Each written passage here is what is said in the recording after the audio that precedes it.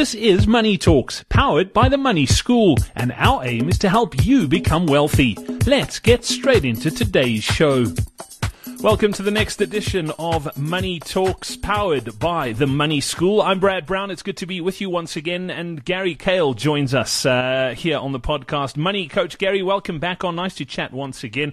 The last time we were on, we spoke about financial literacy as opposed to financial intelligence. A very, very cool podcast. If you want to find out more about that, just go back and check it out on the website. But into today's question, what goal do you think most people could set for themselves that'll make a positive impact on their lives? Often we set financial goals and they pie in the sky. It's numbers that we think would be great, but there are some practical ways that you can really make a big difference when setting goals. I'd like to start by just picking up on your pie in the sky comment, and I think that's a very valid problem that people experience, because what happens is that people set goals and they may sit down with a financial plan and do everything that they're supposed to be doing and do some forecasting. In other words, if somebody wanted to save, 1,000 Rand a month, and they were trying to work out what would this translate to down the line in time, as an example, they'd be given a number with lots and lots of zeros in the end. But I can tell you now that consumers don't understand what that number means. In today's terms, that looks like a huge amount of money. But the question to always ask your financial planner is to say, please bring that number that you're showing me back to today. It's a simple question, and what they will do is that they will translate what all those zeros mean. So in other words, if they show you a number of hypothetically 7 million Rand, that's in 45 years' time. The guy might actually turn around and say, look, 7 million Rand in today's terms actually means 150,000 Rand, because there's going to be inflation for the next 45 years and so on. So it's very important that a consumer understands what that number really will be able to buy him in his future, as opposed to just believing that if I just save this amount of money, I'm going to be free for the rest of my life. The other thing, which is a very important financial goal, is for people to have an emergency fund.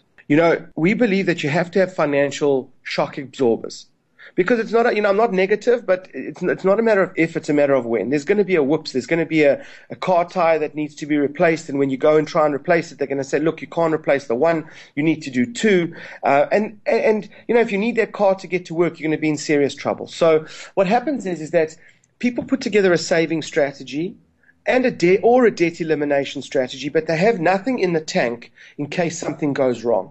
So invariably, somebody goes and really tries to get themselves out of debt, and they commit to the process and they make the sacrifices, and they start paying off their debts every single month faithfully for 8 or 9 months. But unfortunately, they've got no reserve funding.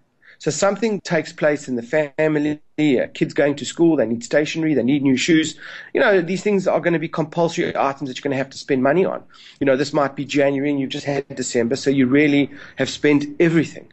The problem is that after all the good that you've done with paying off your debt, you might put yourself straight back to where you were 8 months ago. And I can tell you now that this is demoralizing, and it's very, very hard to get back on the bus. I've had that experience myself, where in my earlier years I was really just trying to get myself out of debt, and I just kept finding myself back at square one. This is not just, as I said, a debt elimination protection strategy. This is also a savings protection, because people are going to save and save and save, and the little that they've saved in the early years will be accessed many times unless there's something in the way between themselves and emergencies or really serious issues where people need to come up with money. So I think that's the first goal. I would say make sure that you've got an emergency fund. And also, if you are setting goals in terms of savings, make sure you understand what that money is actually worth to you in your future. Brilliant stuff. I think that is fantastic. And you mentioned a few terms in there, one in particular being inflation, and I think a lot of people don't really pull that into the reckoning. And I think in the next podcast, we'll chat a little bit about that, Gary, and touch on inflation and what people really need to know and understand about the term and what it is and what it actually does to your money over a long period. So that's coming up in the next edition of Money Talks, powered by the Money School. I'm Brad Brown, with me Gary Kale. Until then, it's cheers. Thank you for listening to Money Talks, powered by the Money School. To find out more about the Money School, follow us on Twitter at Money School SA.